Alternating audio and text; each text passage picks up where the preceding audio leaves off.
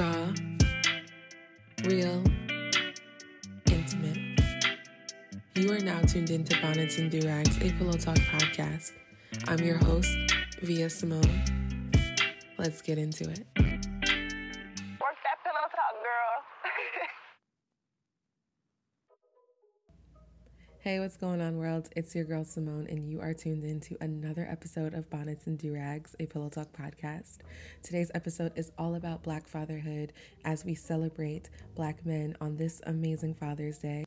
Before I go into who this episode is all about and who I've interviewed, I wanted to make sure I took the time out to acknowledge everyone in the capacity that they are honoring fatherhood today. You know, those who are first-time dads, those who may have lost their dads, those who may not have the best relationship with their father, but they're working on it, those who don't have a relationship with their father, those who are single dads, those who are co-parenting, those who may have lost a child. You know, we see you, we recognize you, we honor you, we love you.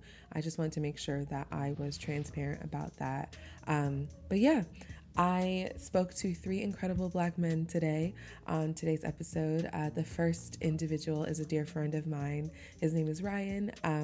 We spoke to Ryan about preparing for fatherhood because at the time when we recorded the episode, he hadn't had the baby yet.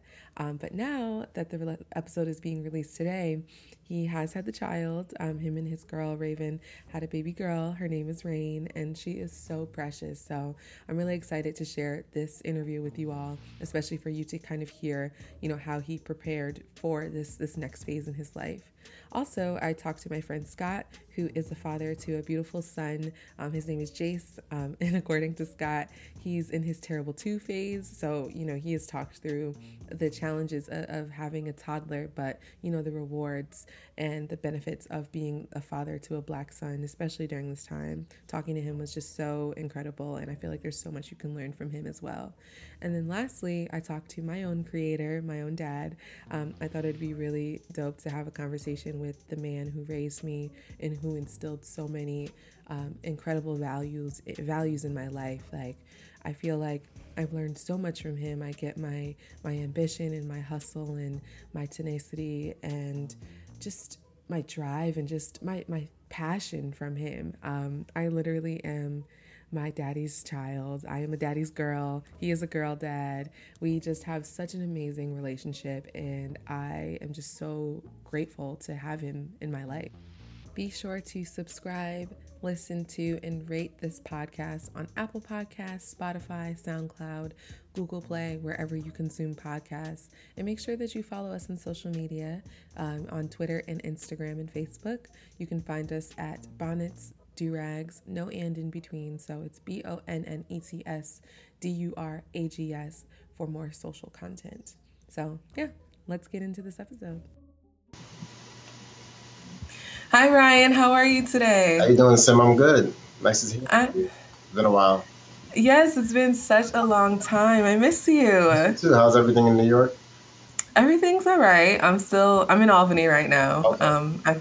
I've been here for 2 months. I came up here in April to kind of get away from all of the coronavirus craziness. And I was supposed to go back this weekend, but with all the protests and the curfews, everybody was like, you should wait another week. Are there no curfews in Albany? Is it? There are. It's 8 p.m. Okay. But there was literally, I think there was only one riot on Sunday.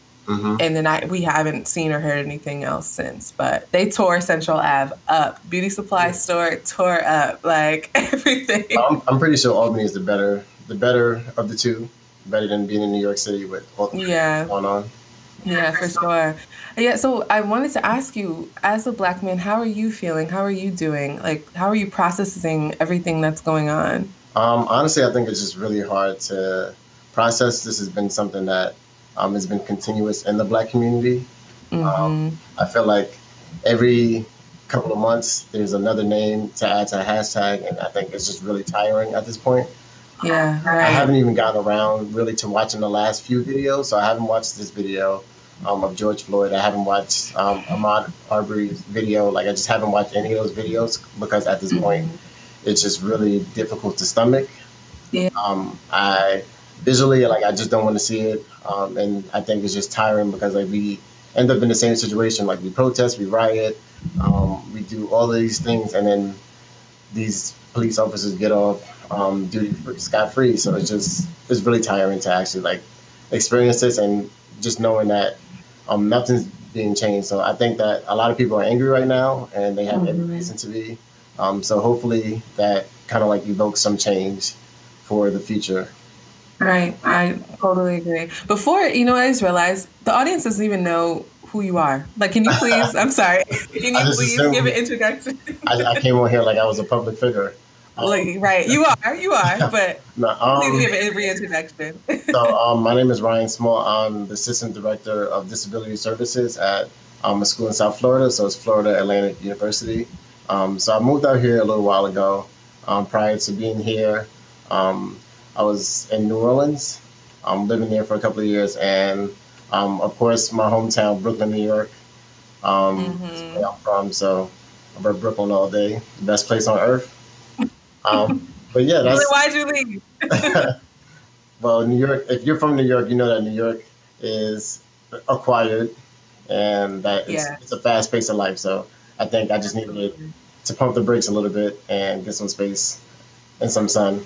So yeah. Yeah, for sure. Oh my gosh. So why the move to Florida? You were in New Orleans. Why did you move to Florida? I think that New Orleans is probably one of my favorite cities in the world. I think the Black culture is so embedded. And the people there, people from New Orleans, they love New Orleans. I don't think there's any city in the U.S. that's like it. But I think professionally, if I wanted to grow and kind of like reach my fullest potential, that it just wasn't going to be the place that I can do that, especially being in the education field. I think that being that New Orleans is the poorest city in America in regards to median income, and just that they just haven't made a lot of headway in regards to education. I think they have a lot of work to do, and just at my age, it just wouldn't be the right time. Maybe one day I'll go back, but just right now, it wasn't the best decision. Yeah, no, I totally understand. That's real. What I was going to ask you is, are you looking to settle in Florida? I know you said you might go back to New Orleans, but now that you've been in Florida for maybe about a year, a little less than a year, do you see this as a place of you settling down and raising your family? I think anyone who knows me knows that settling in a place is probably not my thing. I don't know. I feel like I'm not completely sold on Florida. I think anyone who knows of Florida know that it's a crazy place. South Florida is a little bit better than the rest of Florida. So I'm not completely sure yet. I think ask me that in a year or two, and I can give you a definitive answer. But right now, I'm not 100% sold on it. Yeah, that's fair. I mean, honestly, in a year or two, things are going to be so different for you because you are expecting. Yes, any day now, actually. Any day now. How do you feel? Like, what was your gut reaction to finding out that your partner, her name's Raven, right? Yes. How was it finding out that Raven was pregnant? Like, oh my gosh, like, give me all the details. Man, so I was actually away with friends in Orlando, but she's like, like I feel weird and everything. And I was just, me always joking. I said, you're probably pregnant, to be honest. But she's like, no, I don't think so. She's like, I missed my period, or like, I'm just not entirely sure. So while I was there, she actually, I told her, I was like, just wait till I come back to take a pregnancy test. But knowing her, she couldn't wait. So she took it and she didn't tell me. So then like I bought, and then it said it didn't give like a definitive answer. So we're like, okay, cool. And then so I went to the supermarket and I bought like the Clear Blue with the digital.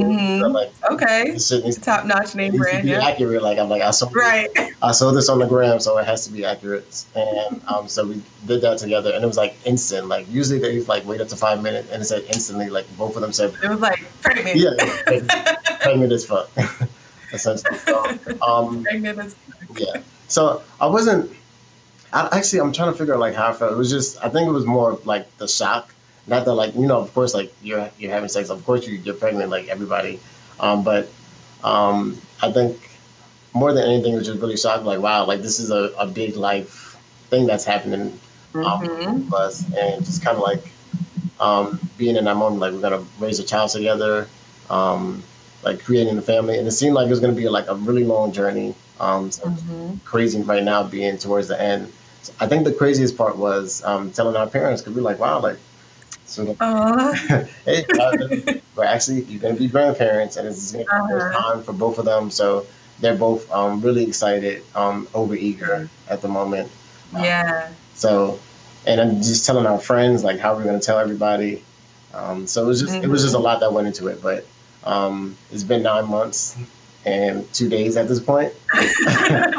So the baby is overdone, So like yeah, so the overdue. baby is overcooking. So we have a patient one, and we don't know the gender. So I think that's everyone's like, you guys don't know the gender. Like we Yeah. didn't do gender reveals. We didn't do like we just decided that we were gonna go all the way. And the only thing that we really want at this point is a healthy baby. Like I feel like we Absolutely. can't change the gender at this point. Like there's nothing really Right. that we can do. Um, and I don't know if I'm like 50-50, so it's not really affecting me that much. So we'll find out any day now. Yeah, I mean, you guys had the greatest pregnancy reveal on the timeline ever.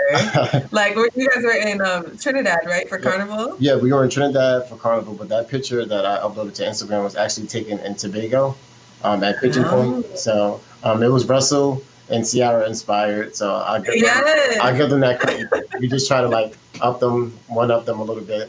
Um, You did. I threw my phone and screamed. I was like, dinosaurs! and at that point, Like, I think only like 5 people knew. So uh-huh. even like people that were in Trinidad, like I didn't see them, not on purpose. It's not like we were like trying to hide it, but like I think we're pretty private as people.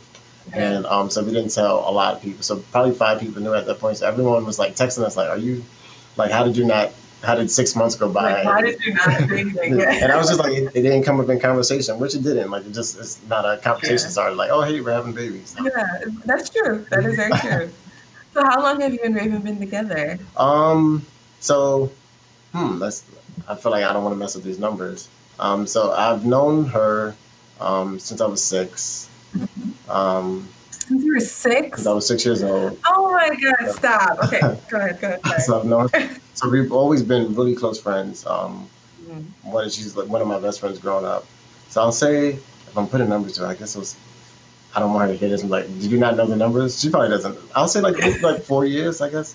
Okay. Yeah. Mm-hmm. So this is something that obviously she's like a childhood sweetheart for you. You didn't even realize that she's always been integrated into your life. Yeah. So was this a conversation that you had with her before about settling down and having children and raising a family and, you know, the things that you aspire to have with your partner? Yeah, I think that what usually came into conversation was like more of the generational curses that you want to break being black parents. Like we were both first generation college students. So there's just so much that we would want to change if we were to ever have children. It's not like we're like, oh, like we're gonna have kids tomorrow, like this is the plan, but like it happened. And I think she's an incredible person. I think we're both incredible people, and I think we're gonna be incredible parents. It's just more so trying to like figure out like what changes can we make to be better parents. How do we create generational wealth? How do we start put our child on like a path that they're going to be successful in life without giving them too much? Where like we had to like work for like our parents weren't rich, but like we had everything that we needed. So I think with us having master's degrees and being in pretty good fields of work. I think that this child is probably going to have more than we ever had. So it's just like, how do we relate to a child that might be upper middle class or just living a life that we never experienced or going like maybe potentially going to private school. So it's just like, what do we do Right. without giving too much? So I think Right. everything is in the planning phase. Like the advice that everyone's given to me that there is no manual, so you have to do it to the best of your ability. So that's generally what we're going to be doing. Yeah, thank you so much for talking about generational curses because that's a question I actually had for you. But to flip that, what's a new family tradition that you would like to start with Raven and the new baby? Um, I'm very, I think anyone who follows me on Instagram know like I probably enjoy photography more than I give it credit for. So I definitely want to be big on like capturing the important moments. I think when I look at like my friends who have children, they just grow so quickly. Like 1 minute they're 1 week old and then they're 7 years old. So I think like just capturing those family moments and creating like corny scrapbooks and just to like remember. Not corny. But yeah, just like well, Shutterfly, step it up a little bit so it's not like I'm not Yeah. cutting out pictures, but just kind of like capturing those important moments in life because just I feel like it's important to be present in life. Like I think about like the childhood that I had, and I was like blessed to like travel and do all these things. So I think like being able to continue to travel and kind of like make the world a classroom for a little black child is going to be something that's really important for us. Right, right. And there's so much curiosity around this little black child because no, you don't know the gender. Right. And so if you and Raven both decided not to release the gender or, just not even try to like find out because you obviously you want a healthy and happy baby. But, isn't it nerve wracking to not know, if it's a boy or if it's a girl? I'm team boy. I think it's a boy. How do you feel and how do you think that you will, what differences do you think there will be in raising a black daughter versus a black son? I think that in regards to differences, like I feel like being growing up and being a black man in America, like I can speak on my experience a different way than a black woman speak about her experience in America. So in regards to like what my experience has been like going to being in the classroom at NYU and being the only black male in there, or Yeah. um, I think did my anything go out? Oh, sorry, my computer screen turned off. So like being the only black student in the room, working in offices where I'm the only person of color, Yeah. having encounters with the police that weren't pleasant. I think that, and just kind of like overcoming those obstacles, I know how difficult that was. But um, I think black women go through a lot of the same things that we go through. And Mhm. when you look at like the Breonna Taylors of the world, when you look at the Sandra Blands, like it's just like I think as a parent, and even though like this child is not here yet, I'm just so focused on like your job is to keep this child healthy, happy, and alive. And it's just like, how do I do that Yeah. if we live in a system that's doesn't care about people who look like us? So it's like how like when I don't have control over that child, of course, like when they're with me, like I can protect you, but it's just like I think it's more of when you're not with me, when you're out with your friends, when you're going to the Right. mall. Like I want you to have a social life. I want you to be happy. I want you to go out. But then I'm also like, this world doesn't love you like your parents love you.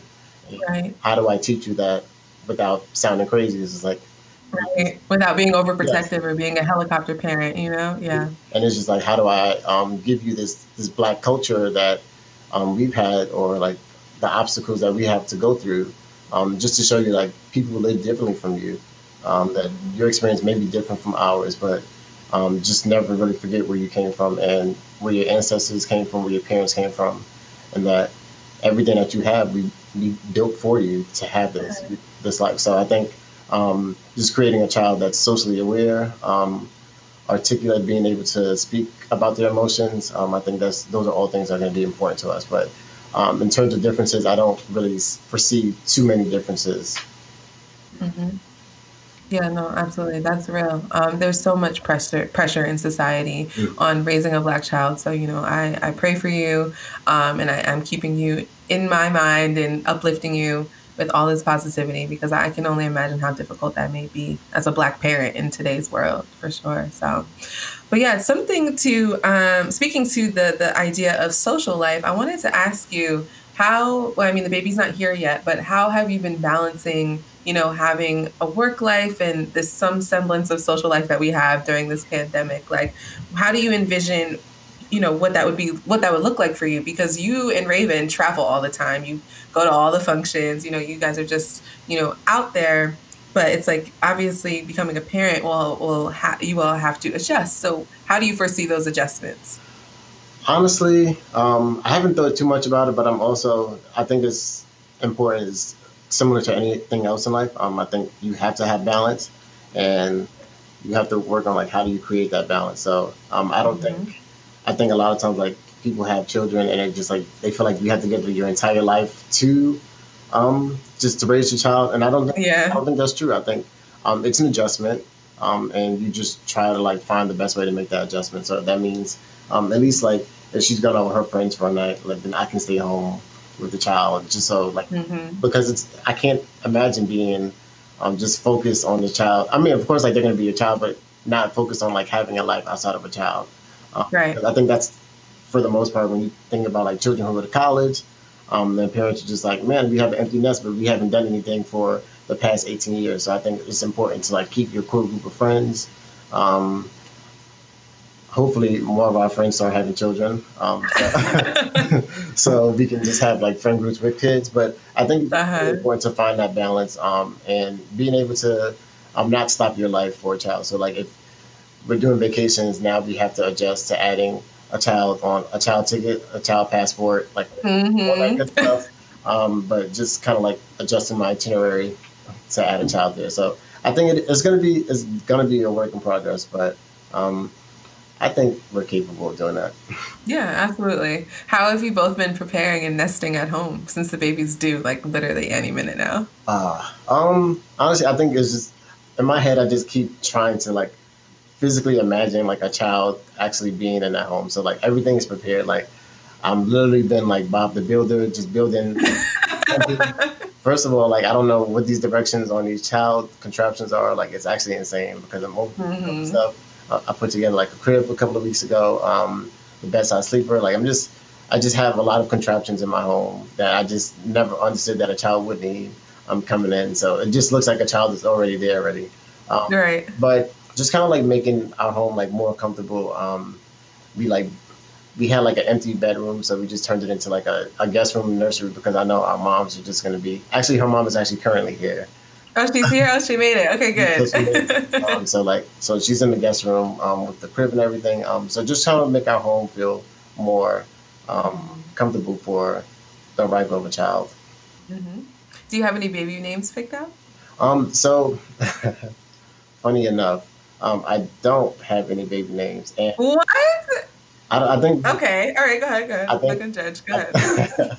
I, it sounds like we're taking the white people approach. But I think that when I think about names, I think that your name is so important to your identity. Mm. I think that when you do anything, like it should be done with intent, and so it's the reason why we didn't just like. Of course, like we probably have like names like lingering in our heads, but I Hmm. feel like until you like physically meet that child, like you just can't name them. And Yeah, I feel like that something will speak to yeah, you like something like when the baby something arrives. about his Yeah. temperament, something like because like I grew up being a Black Ryan, which like I feel like I Uh-huh. made it my own, but I feel like it just wasn't maybe who I was. If that doesn't Hmm. sound insane, so I I know think what you mean. Yeah. I just wanted to have intent. I want the name to be like representative, like of who the child is. Yeah. So yeah, we're taking our route is a little bit different from everybody else's, but I mean, that's fine. No pressure. What do you think? What would you have wanted your name to be if you weren't Orion? What do you I think don't you know. would have been named? I feel like it works because like when I go to interviews, they're like, "Wow, we didn't expect you didn't say Right. you didn't notice Like, that oh, would be you." And I'm hello. like, "Wow," but surprised. So I don't know if I like. I don't know if I could go back. Like apparently, my parents had. They felt like I was a Ryan at first, so Hmm. I'll just leave that to them. But yeah, I think now I'm fine with it. But like growing up, I'm like, was I really a Ryan? Like, yeah, look me in the face at birth, and he's like, Ryan, you're gonna be Black Right. Ryan. So not that like we want like a more ethnic name, but we just want it to be like unique to like who that child is. Yeah, and powerful. Yeah. Okay. Well, I won't take up too much of your time, but before we part, I wanted you to, if your future son or your future daughter were to listen to this message, what's the message that you want to leave with them? Wow, that's a great question. Um, I think that what I want to leave with the child is that um, although this world may not accept you, we're always going to be there to support you. So I think that when you look at Dwayne Wade and his son, and his daughter, Tanya, Hmm. and how they had it was a learning curve for them. I think that Yeah. um, they were judged a lot, they were critiqued for their love of their son. But it's just that I feel like as a parent, you have to continuously evolve and grow. Even the things you don't understand, you have to educate yourself. So Yes. I can't imagine how it's going to be 20 years from now Right. when I have a 20-year-old and I'm just like, I don't understand the world, but um, that just the promise that I'm always going to continue to love and support you even when I don't understand. So that's going to be me just allowing myself to be vulnerable to understanding, having the willingness to learn, and just continuously supporting them. I think that's all you can do as a parent. I think that was something that was so important to me because my parents did it for me. So that's something I will always want to extend to my future child or children, depending on how life goes. But yeah, I think that would be the most important thing. Absolutely. I love that so much. Well, thank you so much for chatting with me, Ryan. Like, I am so excited for you and Raven and your family. Here's to birthing a happy, healthy baby. Teen boy over here, but I, I'll wait for the announcement. I think he might be teen boy too. We've been getting, I think Really? it's probably about, I think it was actually like 51% boy and 49% girl. So I'm actually, Really? I'll just have to tell everyone. I don't know. Yes, I'll do yes. a big Instagram thing, but Right. I think it's a boy because I look at women. It's weird. I look at women and I see how they carry, mhm. and her stomach is so low for her frame. So I'm like, oh, yeah, that's a boy because he's heavy and, she still has her frame. And girls, like, baby girls just suck the beauty out of their moms, and Raven still looks stunning. So I'm like, yep, that's a boy. Everyone, It's a boy. if you outside, like everyone just throws their guesses out. They're like, Uh-huh. "No, it's a girl, it's a girl," and then like Yeah. 5 people later, it's like it's definitely a boy. Like that's how I look on it. So it's just like it's interesting to see like how you said that carrying low. So Yeah. Mm-hmm. we'll see soon. So I'll Yes. let you know. Boy. I'll let you Yes, please. know. Boy or girl, they're going to be a great addition to your family, and I'm so happy for you. Thank you so much, Simone. I appreciate that. Yeah, no problem. I'll talk to you soon. Love you, bro. Love you too. Stay Bye. safe. Hey Scott, how are you? Hey, Simone, I'm doing all right. How about yourself? I'm doing well. Thank you so much for wanting to chat with us. Oh, look at that. They ready in the back. Already. exactly. Once it's Well, time. yeah. Yes. So like I had explained earlier, this episode is all about Black fatherhood and celebration of Father's Day on Sunday, and I'm so excited to talk to you, especially as a dad, as a black dad of a son. So before we go ahead and get into this conversation, I would love for you to just kind of like introduce yourself to the audience, tell people who you are, what you've got going on, tell us about your baby boy, like your business, all that good stuff. Yeah, sure. So, as you mentioned, my name is Scott. I am a father of Jace. He's 2 years old. Also a business owner for Envy of New York. I'm on Instagram. Try to stay up to date with social media as much as possible, although it's kind of hard. But you can follow the brand at Envy of New York. That's Envy of NY. Dope. You have such a dope brand. I love what you're doing with Envy of NY. So yeah, love that. Thank you. Yeah. And Jace, oh my God, that's such a nice name. I love that. What was the inspiration behind that name? So it's a so I actually wanted his name to be Jeremiah, but sometimes you gotta get what you can get. So we just went with Jace because that's like a shortened version of my sisters, but my lady's brother. His name is Jason. So she looks up to him. Okay. He helped look after her, raise her. So that's a little bit about the story behind the name Jace. Oh, okay. Yeah, paying homage to someone who's very important in her life. Love to hear that. So tell me what was like your gut reaction to when you first found out that you were having a baby. Oh man, that's I don't know. It was a lot of mixed emotions. Not really like anything of anger or anything like that, but it was definitely one of those type of things where you find out the news and everything kind of just stops. So it's like, wow, like this is really happening. And then it's like at the same time, it's like, oh my gosh, like I'm going to be a dad. Like, I'm going to have my little kids play basketball with or like do drawings with, stuff like that, So, it was an amazing feeling. It was an amazing feeling like no other. I will say that. Yeah.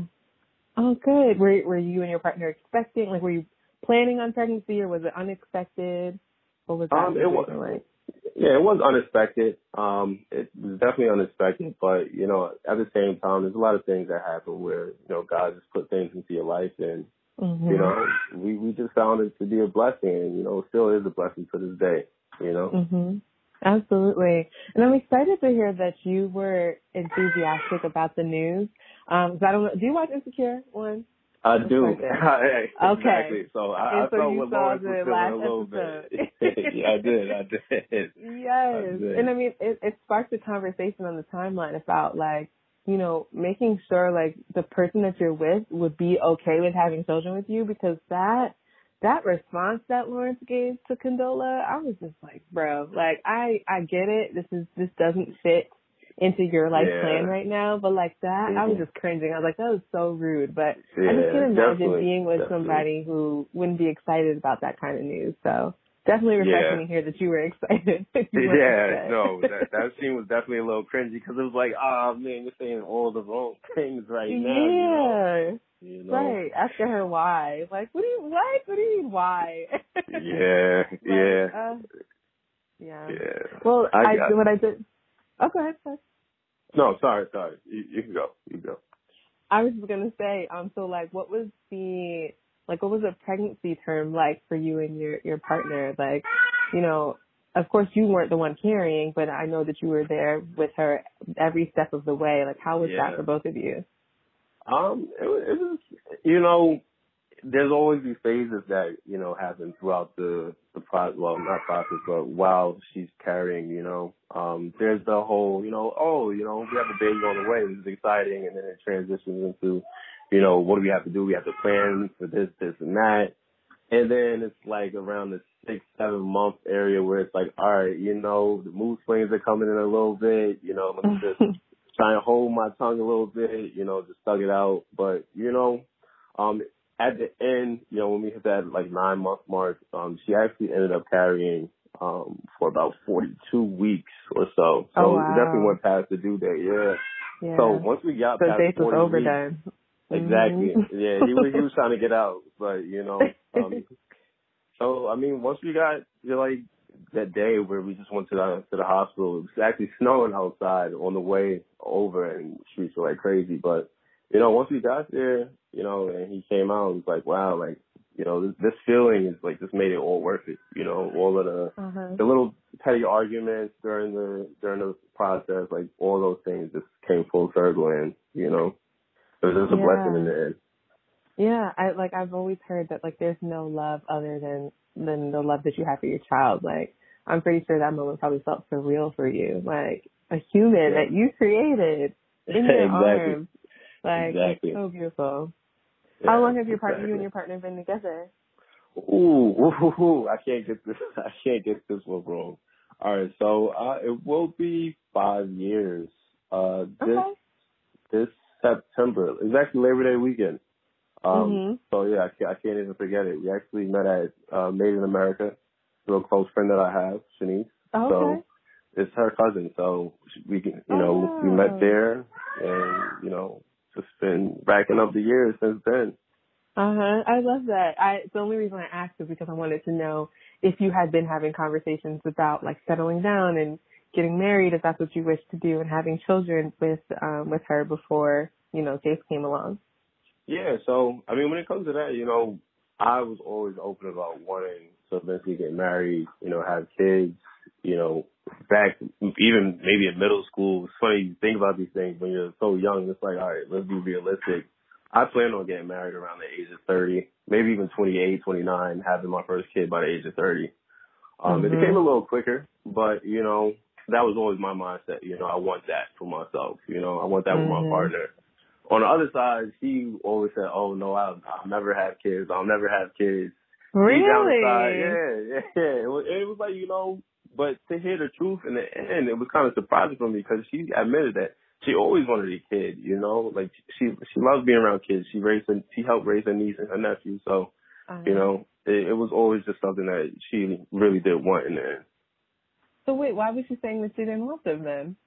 I don't know, you know, it's just one of those type of things where when you're at a certain age, you're kind of in denial, but it's like you really want it, you know? Okay, that's fair. And of course, you know, like maybe she wanted to make sure that the person that she was with could be a great father, a great dad, you know, so yeah, I totally get that. So, now that you are a dad, how has it been like, well, I mean, we don't really have a social life right now, but like, you know, before coronavirus? How was it like balancing your social life and your work life and everything in between? You know, it was a little hectic, you know, just trying to juggle everything.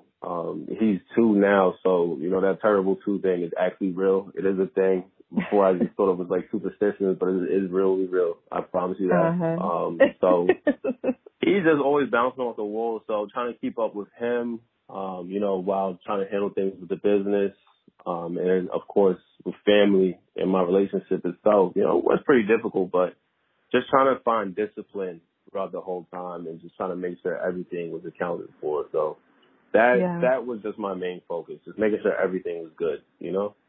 Yeah, absolutely. And then speaking of discipline, how do you feel, what are your views on disciplining your children, like for bad behavior? Especially since you're saying Jace is like going through these terrible 2s. Like, you know, how are you, I don't want to say condemning, that's a strong word, but what are you saying to him to help him understand that, you know, maybe what he's doing is not okay? Yeah, I mean, are you okay with spanking butts? Like, what are your thoughts on that? You know, my grandmother was real heavy in my life. You know, she was the main person who raised me. So she was a Southern woman. So, you know, being from the South, usually, you know, they're quick to pull out the South. Yeah, the switch, exactly. So, you know, I'm kind of used to, like, I was raised like that. But for me, I don't really want that to be the first resort. You know, it is about the tone when you speak to your child. You should definitely try to figure out a tone that works for them.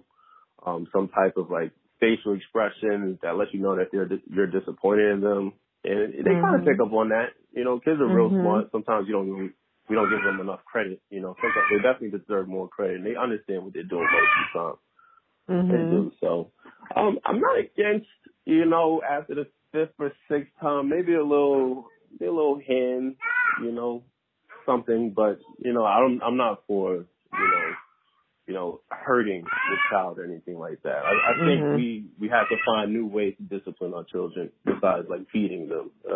That's something we have to move away from.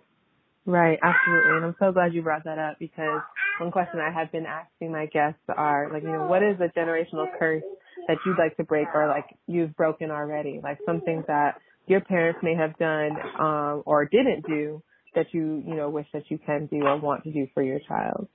Yeah, I mean, just me being in my son's life is already like a great head start for me, because my father wasn't really in my life, to be honest. You know, he was up until about the age of 5 or 6, but he wasn't consistently in my life. Maybe he would pop by the house, you know, say hi, check in on me. But, you know, around the age of like 7, he actually ended up going, you know, he got locked up around when I turned 7, he got locked up. So, he was in for about 10 years. So that was 10 years of me just trying to figure out life for myself, you know, without like a male role model. I mean, my male role models were like Jay-Z and Pharrell. Those are people who I had to look up to, because I didn't have like an immediate male role model in my environment. So I just want to make sure that I'm that type of person for my son, where he can look up to me and say, you know, like, you know, he provided for the family, you know, because when I look at, you know, TV dads, everyone says, oh, you know, there's Uncle Phil versus Al Bundy. So it's like it's 2 different types of dad. You know, one dad's on the couch with his hands in his pants and beer, and the other father is like leading his family, guiding them through, you know, tough situations, and, you know, providing the extra love and care that, you know, families do need. And I hope to always be that for my son. Absolutely. What are some lessons you think that you've learned from Jay-Z and Pharrell? I would say, you know, for me, discipline is very important, because it's one thing to know what you want to do and to have everything in front of you that's going to focus on, but, you know, to not do the proper things to make sure that, you know, you're going down the right track. That's crucial. You know, you have to make sure that's always intact. So that's one thing that I want to make sure that he knows, like how to make the best use of his time, how to make great decisions.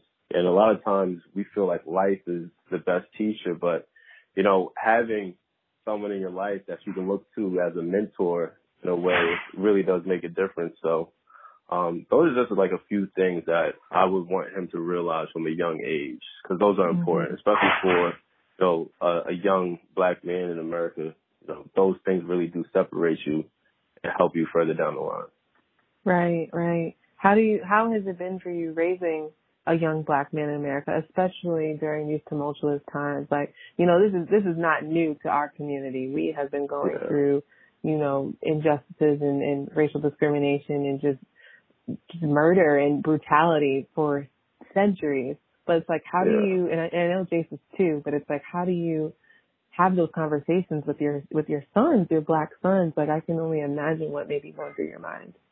Yeah. I mean, unfortunately, right now, I'm in like a situation where I feel kind of numb, because all these things have been happening for so long. And it's sad to say that I feel numb, but, sometimes I do have those reality checks where it's like, I can't feel numb because, whether I hate it or love it, I am raising a son in this world. So I have to hold it down for him. And for as long as I can, I'll hold the weight, of the world on my shoulders until he's old enough to start asking questions. So right now, I really am preparing myself.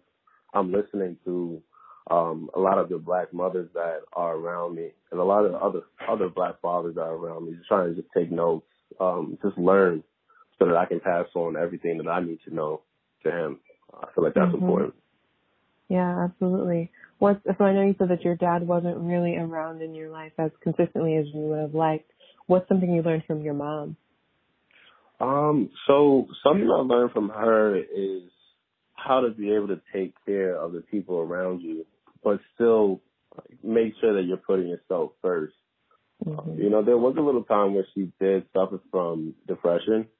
She kind of kept it to herself.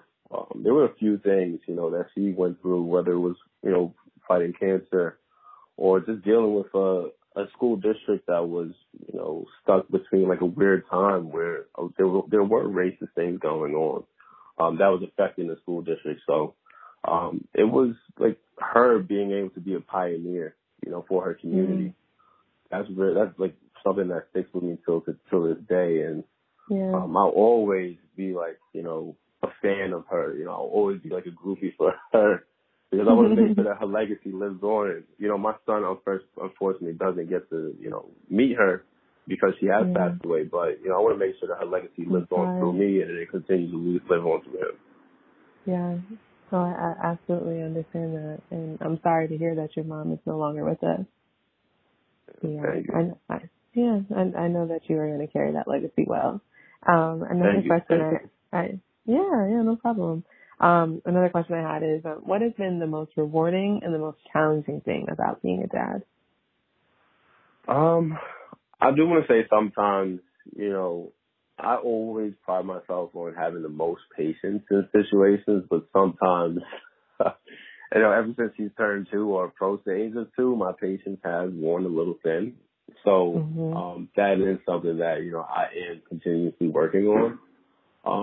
But just aside from that, just being able to always pay attention to the things that are going on, in my immediate environment.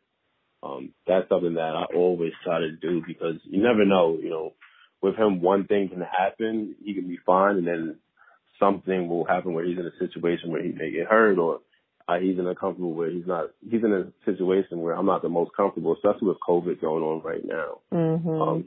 I just always want to have to stay on my toes. So that's something where, I just want to make sure, he's safe, he's good, and, I'm just doing right by him.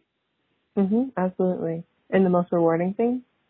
The most rewarding thing I would say is having someone where I can really, just cradle them. Not cradle them, but, someone where I can hold close.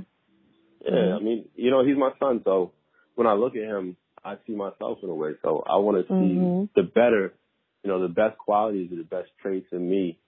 And, not all of the bad things, the things that I'm still trying to outgrow, those bad tendencies that I have. Like, I want to make sure he has everything that's good. What, like, bad tendencies, like what? If you don't mind me asking. No, it's no problem. I mean, I can be a little stubborn sometimes. unfortunately, I do see that kind of coming out through his personality and his stubbornness. So that's what I'm trying to work on with him. But, you know, it's hard to work on that for myself because, you know, I see it in the mirror when I look at him. So it's been a challenge. Okay. I mean, that's real. The first step is accountability and recognizing that. So exactly. You're right. Shout out to you. Right. Thank you. It's going to be a journey. I'll tell you that. Right. Listen, that's fine.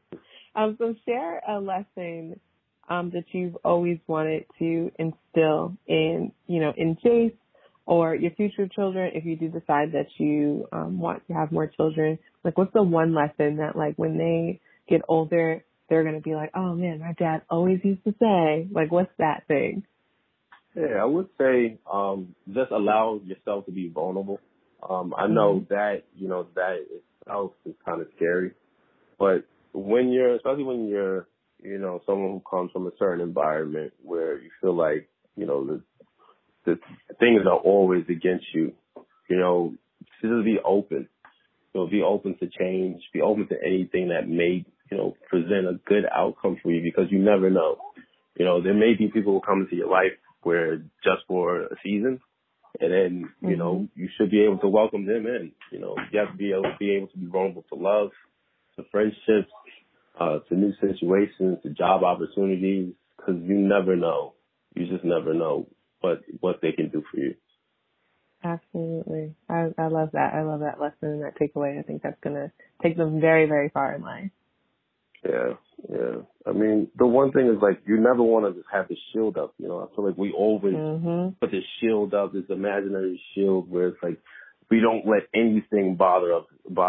It's not like in our immediate environment. If we didn't put it there, then we feel like we have to just X everything out because it takes us out of our comfort zone. But sometimes being uncomfortable, it presents a new thing that you have to cherish, like an important trait or quality about yourself that you never knew existed. So, you got to be able to explore. Yeah, absolutely. And I mean, what I've seen is people say that there is no growth in your comfort zone. So you have to get out of that. Yeah, absolutely. And I have one last question as we wrap up. Or saying the question, it is something that you want to leave with Jace. Like, what is that one piece of advice that you would leave with Jace, and then that piece of advice that you'd want to leave with other fathers who have young children or are expecting children? What's one thing that you want to say to them?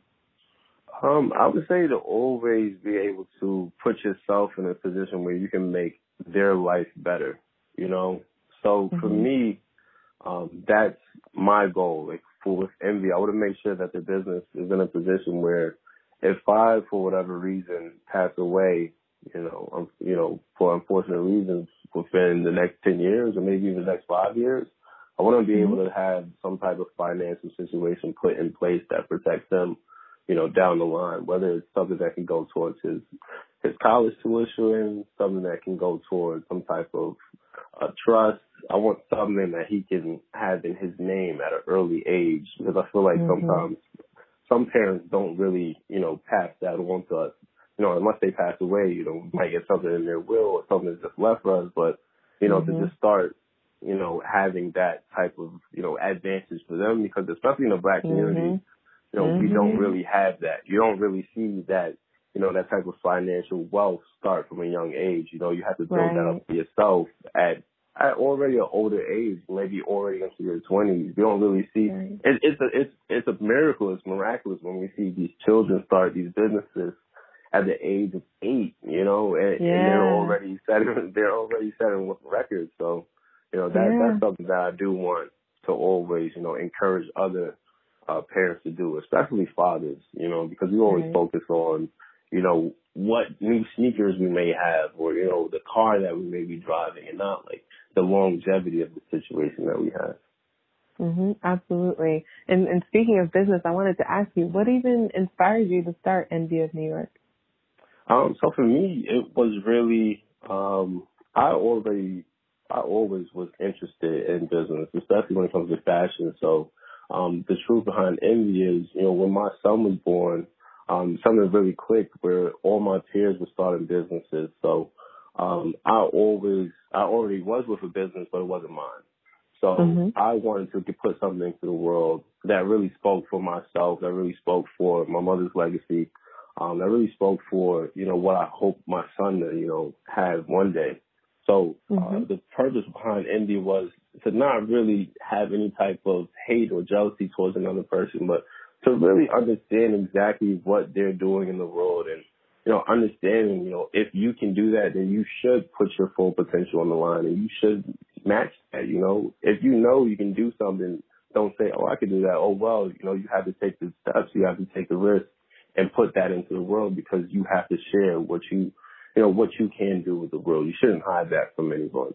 We're not on this planet to just keep our natural born gifts to ourselves. We have to share it. So with Envy, this is my gift to the world. I want to make sure that it represents, the people or the community that I come from. I want to make sure that it pushes people to be, up there 100% and not just 98 or 99 and fall short when, they really can keep pushing to strive for greatness and bring people along with them.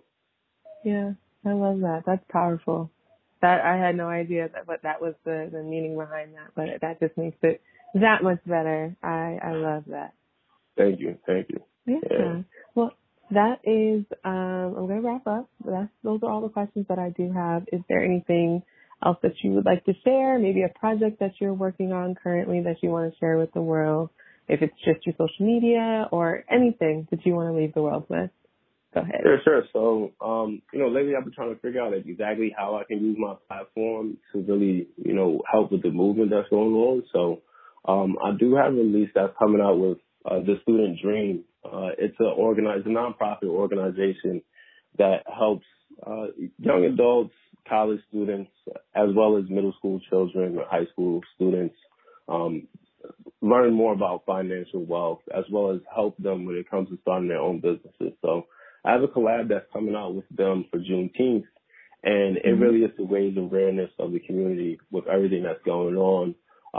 This pays a little homage to the importance of protecting Black women. Just as they protect, Black men, we have to be able to meet them or, go a little bit further because they've done so much for us.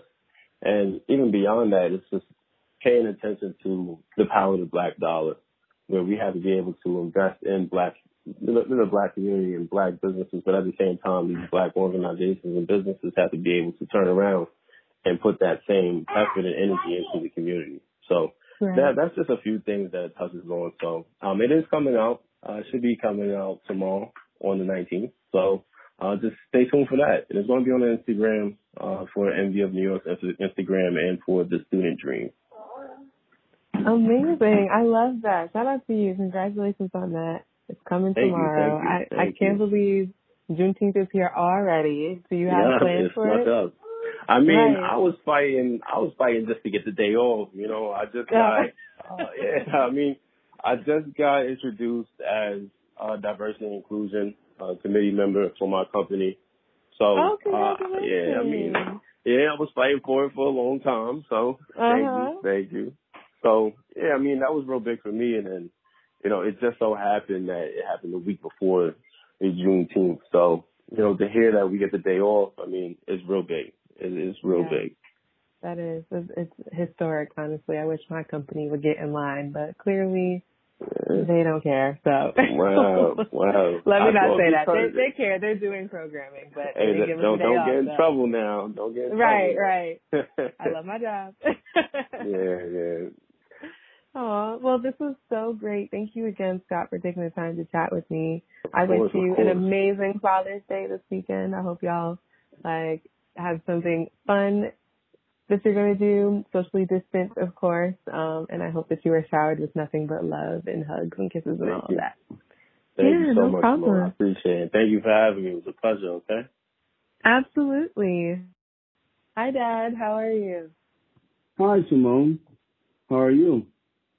I'm doing good. How was your day today? It was a comfortable day.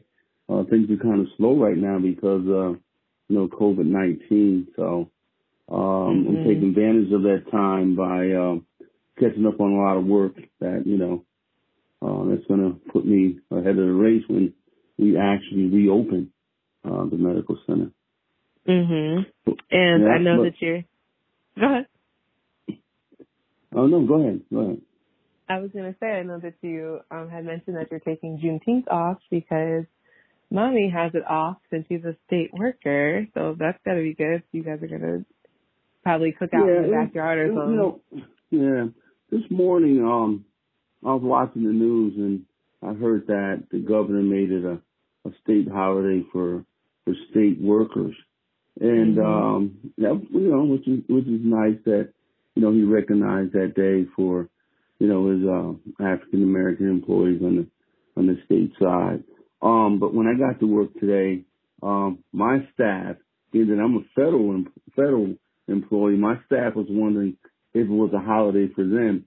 But no news ever came that our president actually made it a holiday for federal workers. You knew he wasn't going to do that.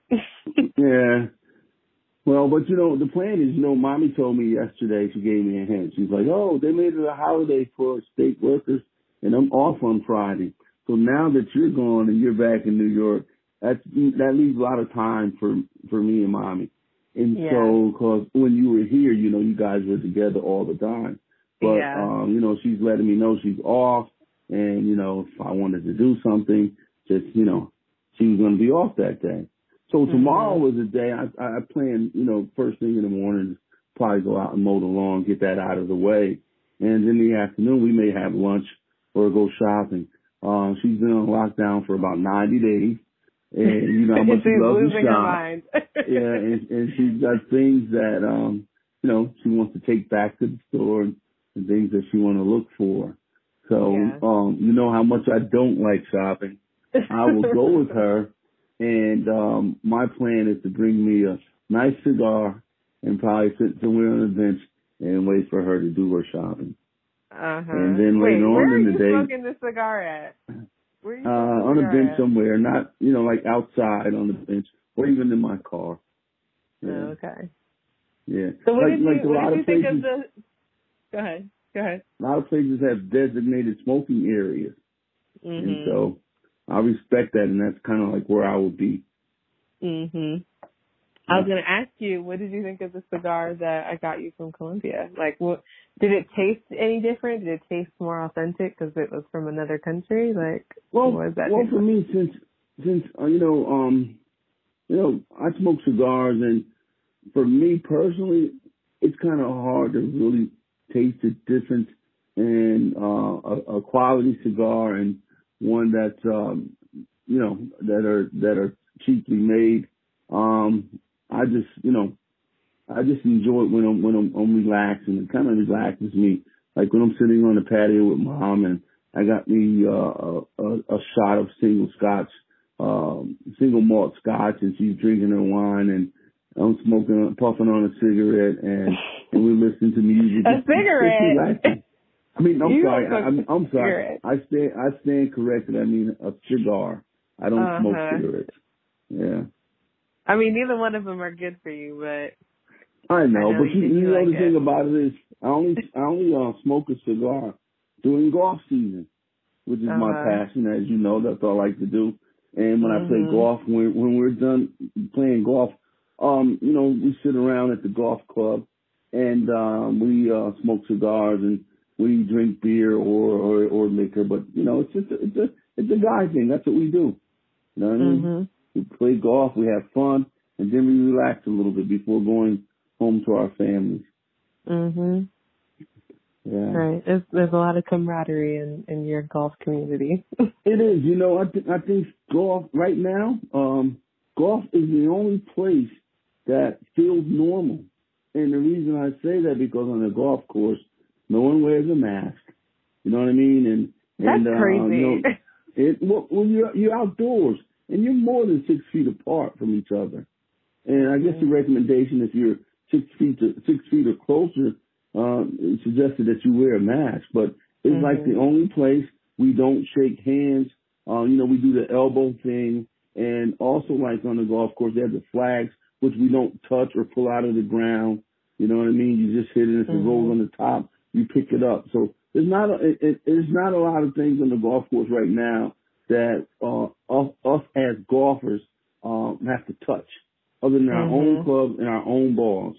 So, but for me, like I said, it's the only place that seems normal, because you look out on the golf course and you look around and no one's wearing a mask, and we're just having fun. It's like a bunch of old men thinking they're little boys again. I'm serious. I like that. So for the audience that's listening, the reason why I have my dad, whose name is James, here is because I wanted to talk to him about his experience raising me, this princess, for 27 years. I'm his firstborn, one of two. I have a little sister named Skylar. She's 22. But yeah, Dad, I just wanted to ask you some questions just about like being a father, being a Black father, raising Black daughters, and, you know, literally everything that we've always talked about growing up. I thought that, you know, you'd provide sound advice to my listening audience. So yeah, let's get into it. So the first question, go ahead. No. You already introduced me. I'm James Arrington. I'm Simone's dad. I'm a senior healthcare executive working for the federal government. And you can go ahead with your question. Okay, big shot, yes. So the first question. Yeah, big shot. Yeah. What was your gut reaction to finding out that Mommy was pregnant with me? Well, it was kind of weird. When we decided to have children, we were in our late 20s. So we planned for it. And although we planned for it, when I found out that your mom was pregnant, I had butterflies, I was nervous, you know what I mean? And I was excited at the same time. So, you know, most of my friends, they had children right out of high school, right out of college.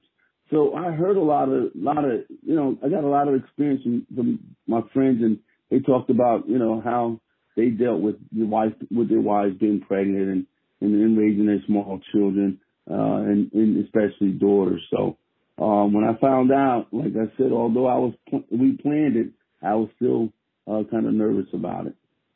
Yeah, because there's no manual to fatherhood, so no, it's like you kind of learn as you go, right? Yeah, it's kind of like when you raise yourself and you watch the way that your parents raised you, and the things that, you know, they instilled in you and the things that they thought were important, and later on in life yourself, you realize that the value of those lessons that you learn too. So, yeah, that's kind of the way, you know, it happens. Yeah, absolutely. So what was the pregnancy like with Mommy? Like, obviously you didn't carry, but you were there with her, you know, hand in hand every step of the way. Like, how were you two handling that? Well, you know, it's just like, it was almost like us meeting again for the first time. We were like little lovebirds, although we had been together probably about 9 to 10 years before she got pregnant, but we just grew even closer. You know, I watched her grow. You know, I watched her stomach grow. I went with her to her appointment. It was just, you know, it was amazing. It was something very exciting in my life to experience for the first time.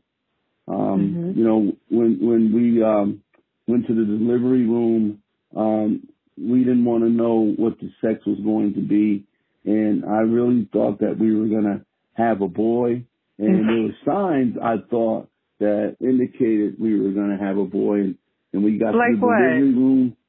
Well, you know, I can't remember. There was a couple things that old folks used to tell us, that if they do this, or your wife look like this, or she's carrying low or carrying high. I don't remember exactly what it was, but there was a couple things that I had heard that said, well, maybe she's having a boy. But anyway, when we got to the delivery room, I'm all excited. I know that boy's coming. And so Mommy was breech, and so that means that the feet were coming first, and they were pulling you out because you had to have a C-section, and your leg came out first, and then I said, oh, it's a girl.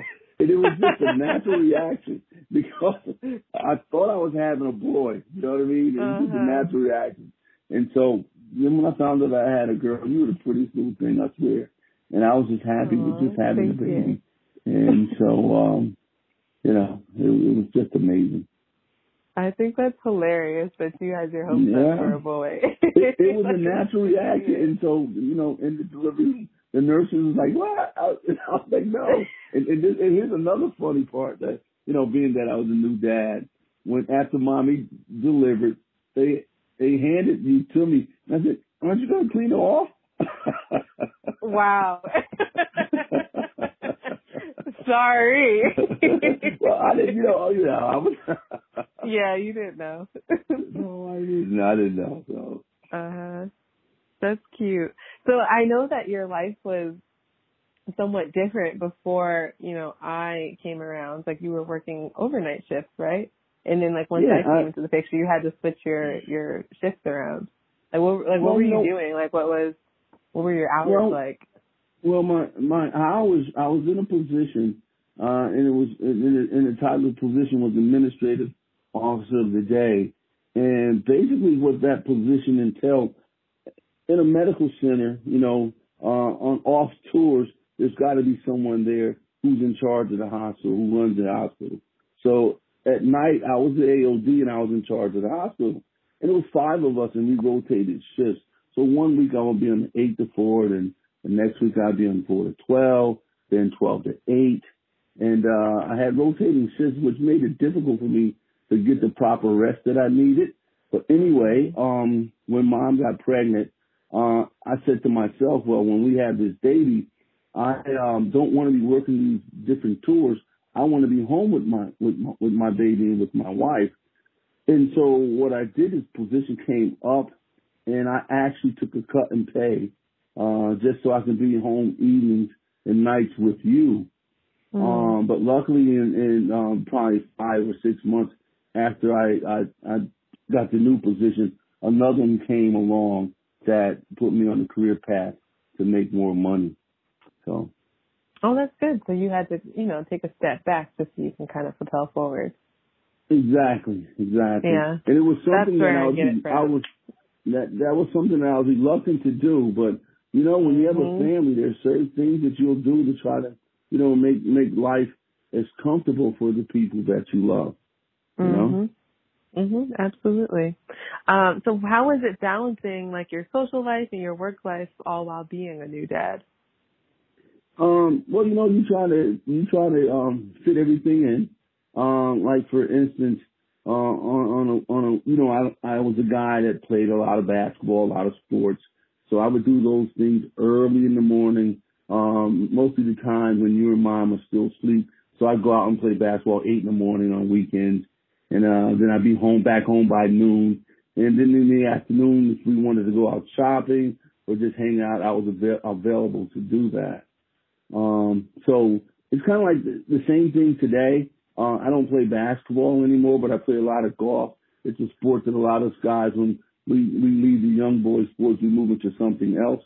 I'll go golfing at 6 in the morning, and I'm done by noon, so I can have the whole afternoon on weekends with, you know, you and your mother and your sister. So you prioritize things, you know, to try to fit everything in. Of course, I worked every day. Mom worked every day. And luckily we had, you know, our extended families.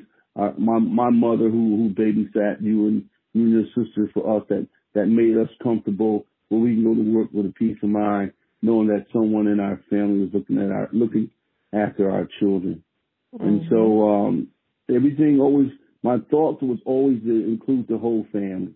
So we vacation together, we hang out together. Even like now with this COVID thing, we're sitting on the patio most nights and we're just sitting around talking.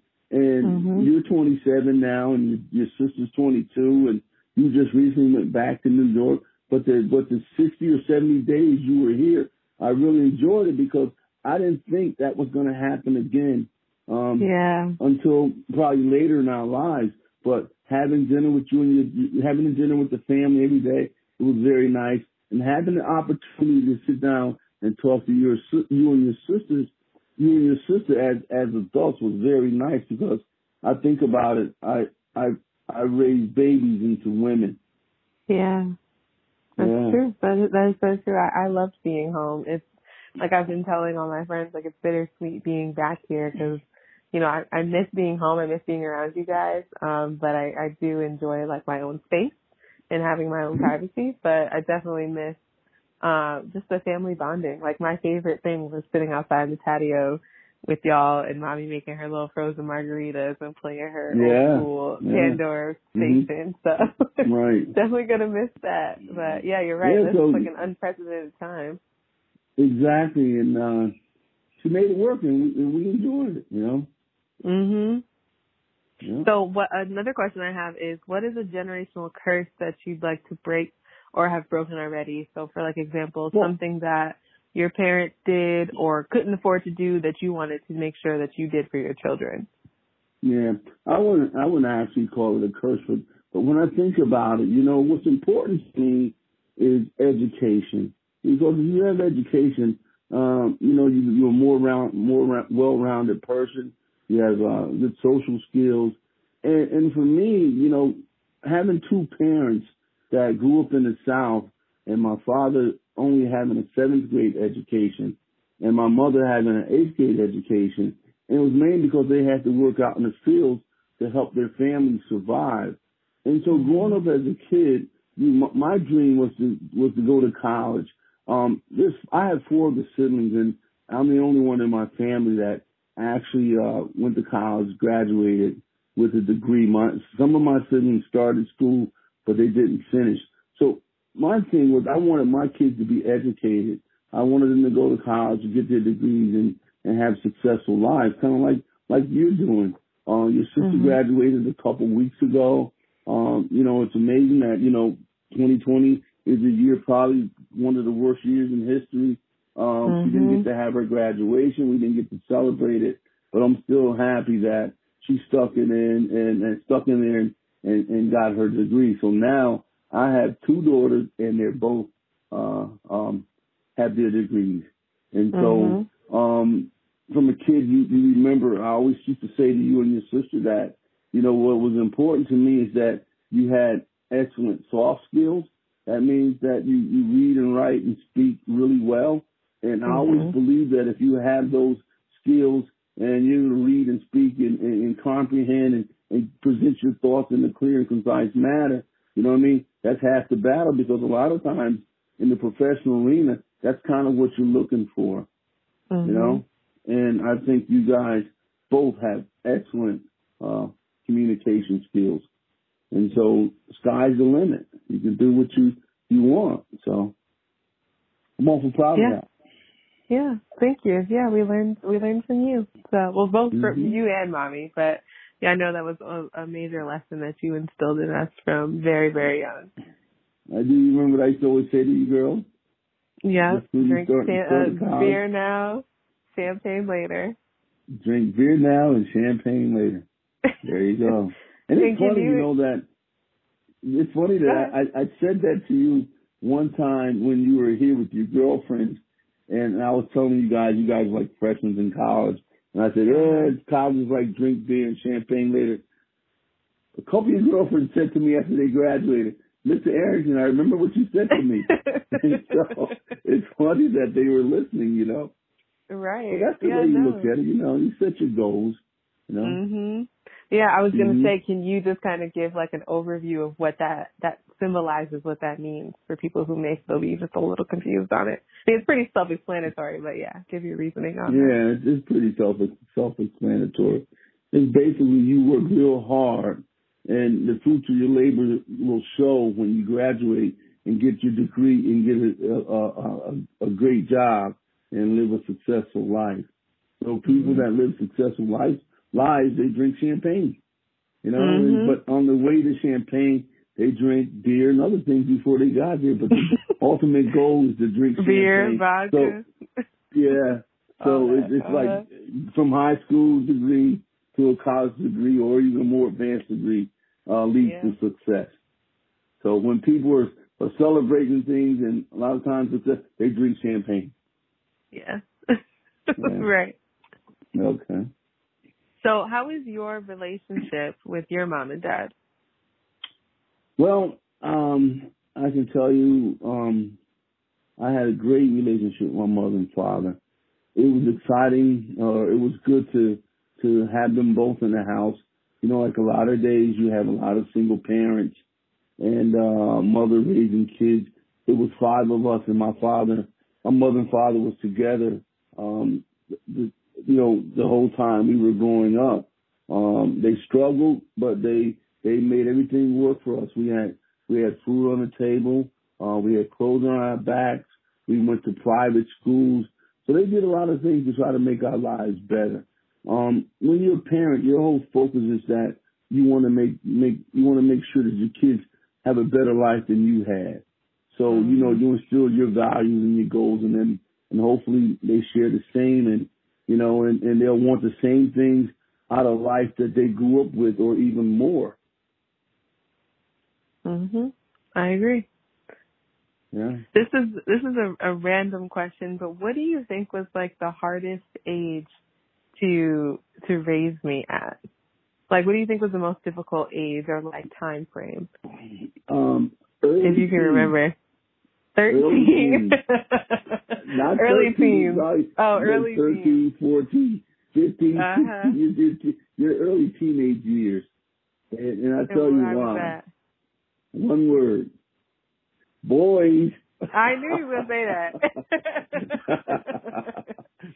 Oh my God. You like boys very much. It's okay, because you like I like boys. talking to them. Yeah, you like talking to them late at night. Yeah. But you know what's funny? And I was talking to a friend about this recently.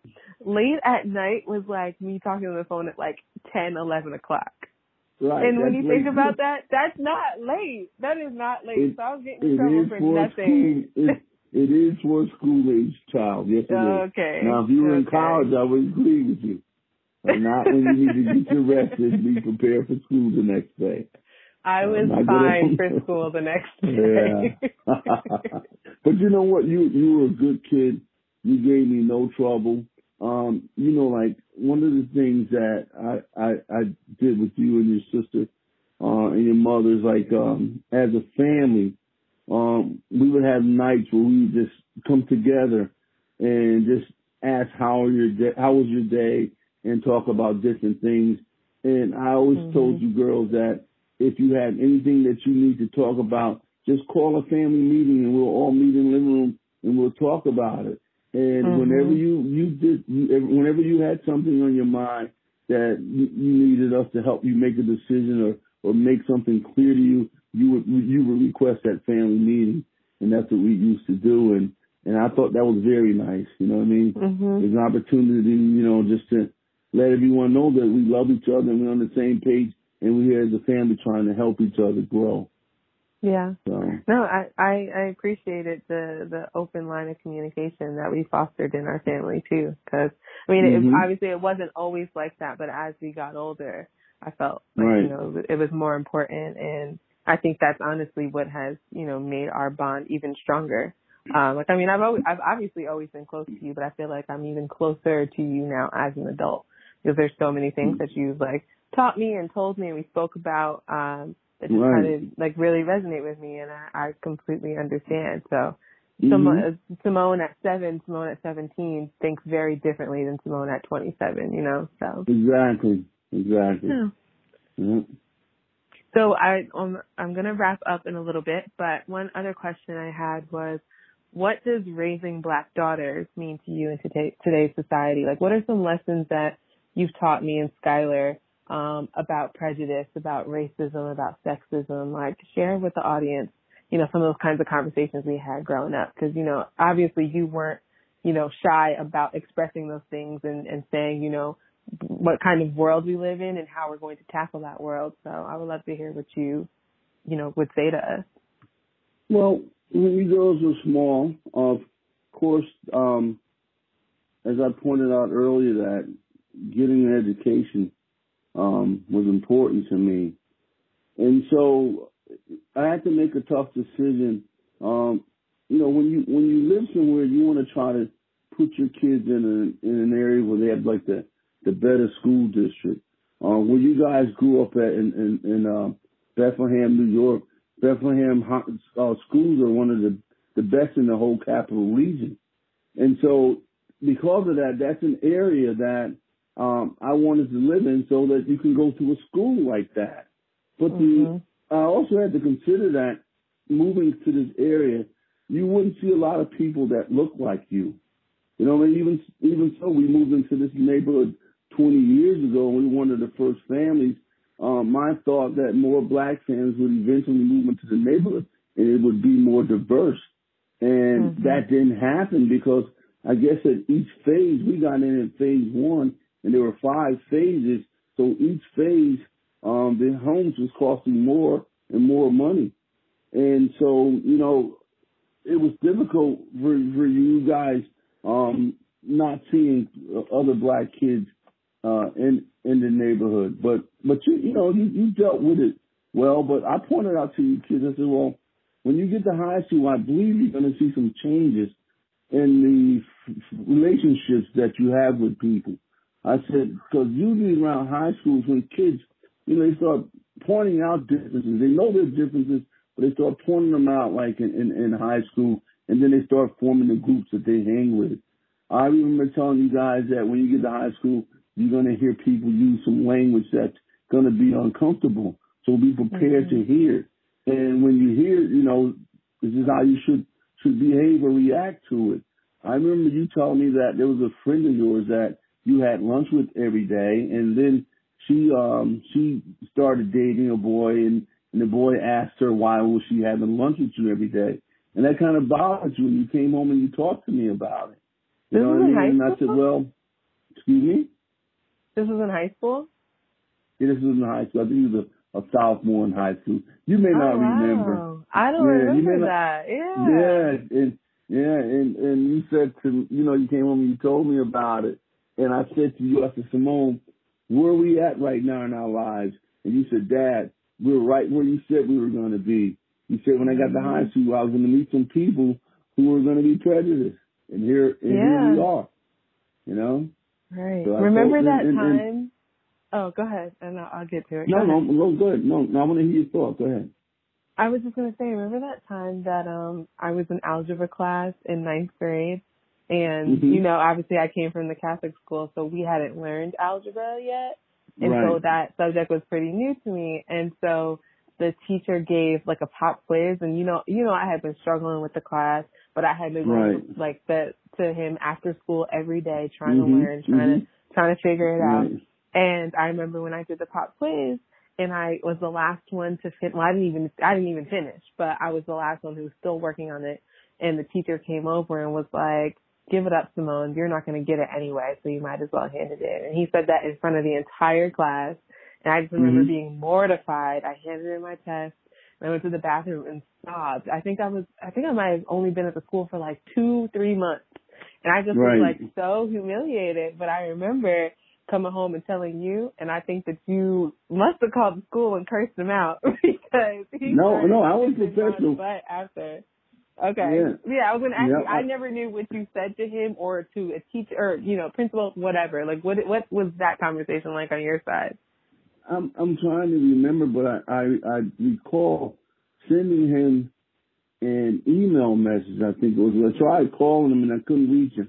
And I sent him an email message, and I pretty much told him how dare he speak to you like that, and that you were there to learn and not to be, not to put you down in front of the rest of the class.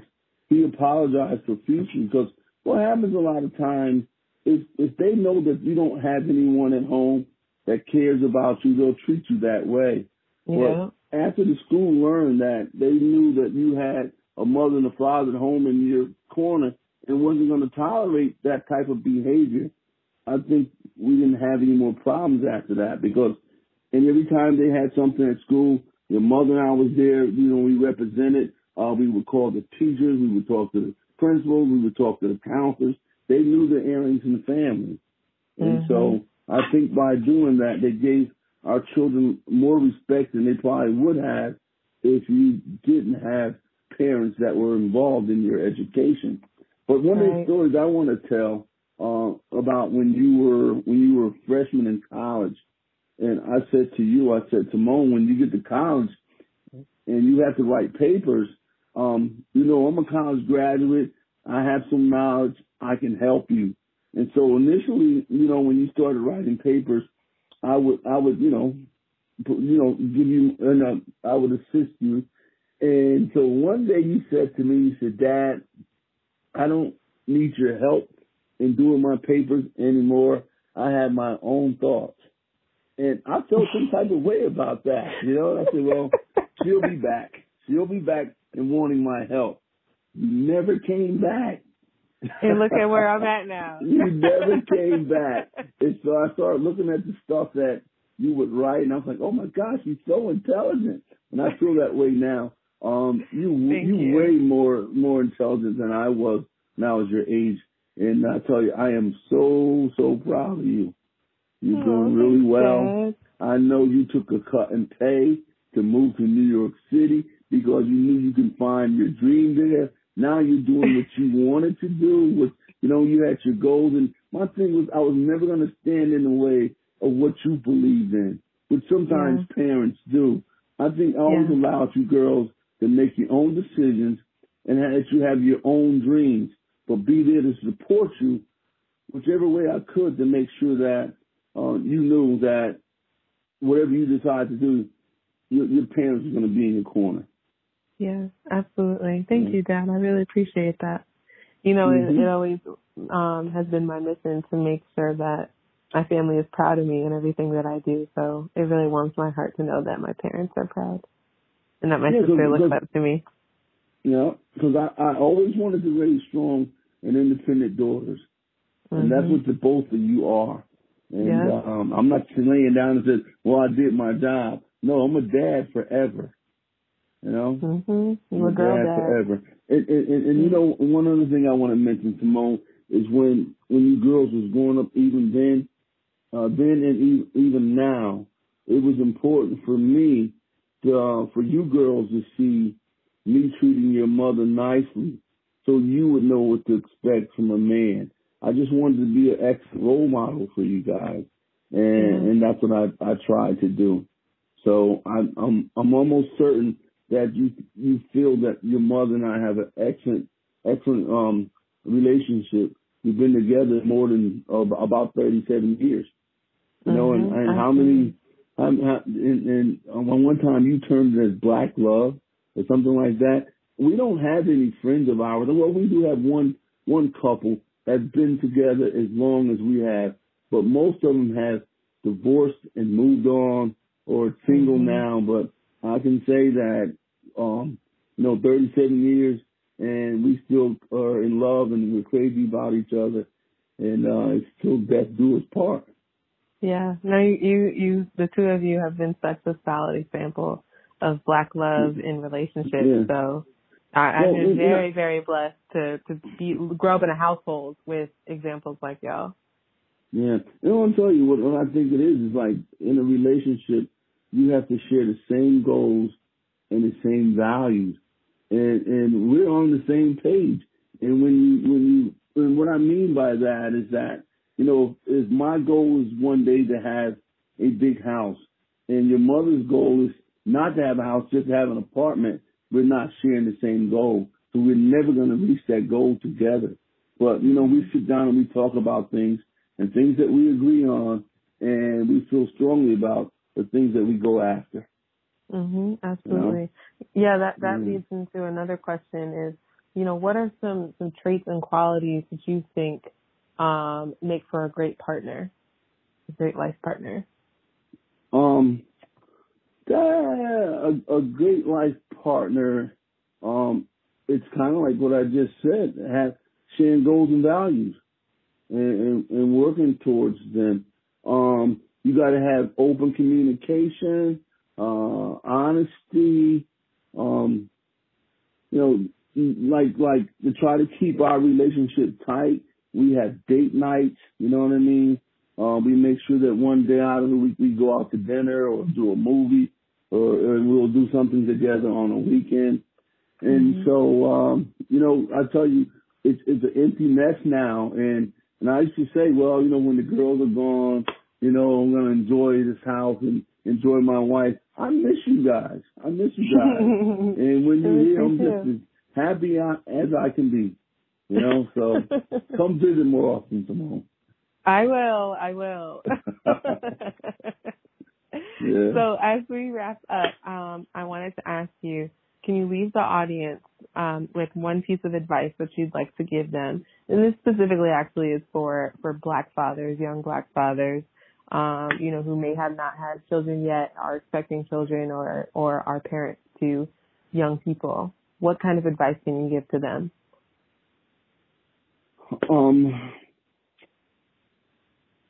My advice would be, if you have daughters,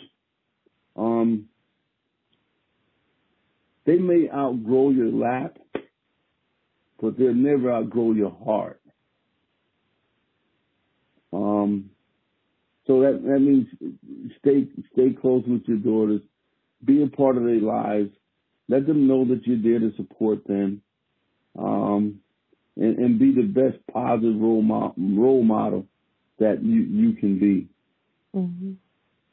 You know, you asked me a question about my mother and my father and how they raised me. I can tell you this. My father raised me to be a man, but my mother taught me to be a man. Mm-hmm. There were so many